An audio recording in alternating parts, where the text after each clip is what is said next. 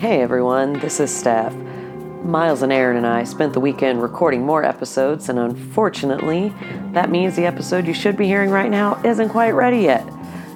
We hope to have it ready in the next few days, but in the meantime, we have a very special bonus preview of our upcoming recap, which is of Season 10, Episode 7, entitled Wildlife, and featuring our wonderful friends Lacey and Doug.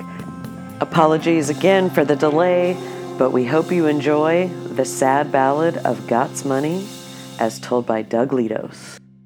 Allow me to just talk about the sad ballad of Got's Money. And so, this poor bastard, grown up in the suburbs of which he never felt quite comfortable, never wanted to do a regular man's job. Yeah, in the rich suburbs of Westchester, felt like, I don't want the square life. What am I going to do, the square life or the hip-hop life? Obviously, the one where I'm going to get the Got's money the one I'm going to get some money. And so he just wanted to be like fake gangster, did it, got his career going. He's like, hey, I got money now. Let me get some of that stuff that ICU gets with you got money. Let me get a tiger. And he meets this crazy girl, Natalie. He's like, oh, you want a Got's a tiger? I'll get you a tiger. He got a tiger. He never once died off of his own tiger.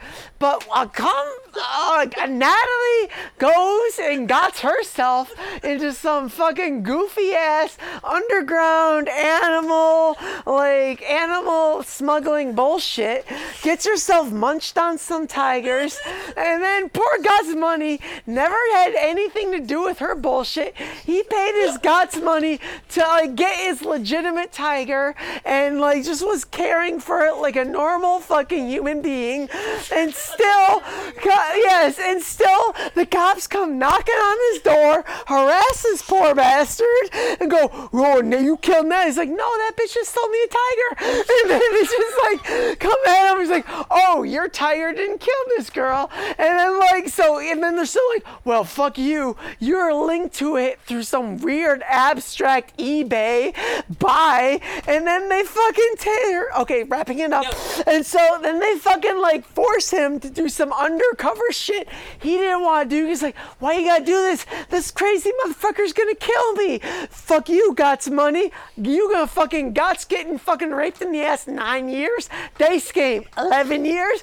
Dice game 12 years. Fuck you, Got's money. Ice-T doesn't like your raps. And so Got's money gets up there, and then they fucking punch him in the face at the warehouse going, what are you doing bringing these people here, Got's money?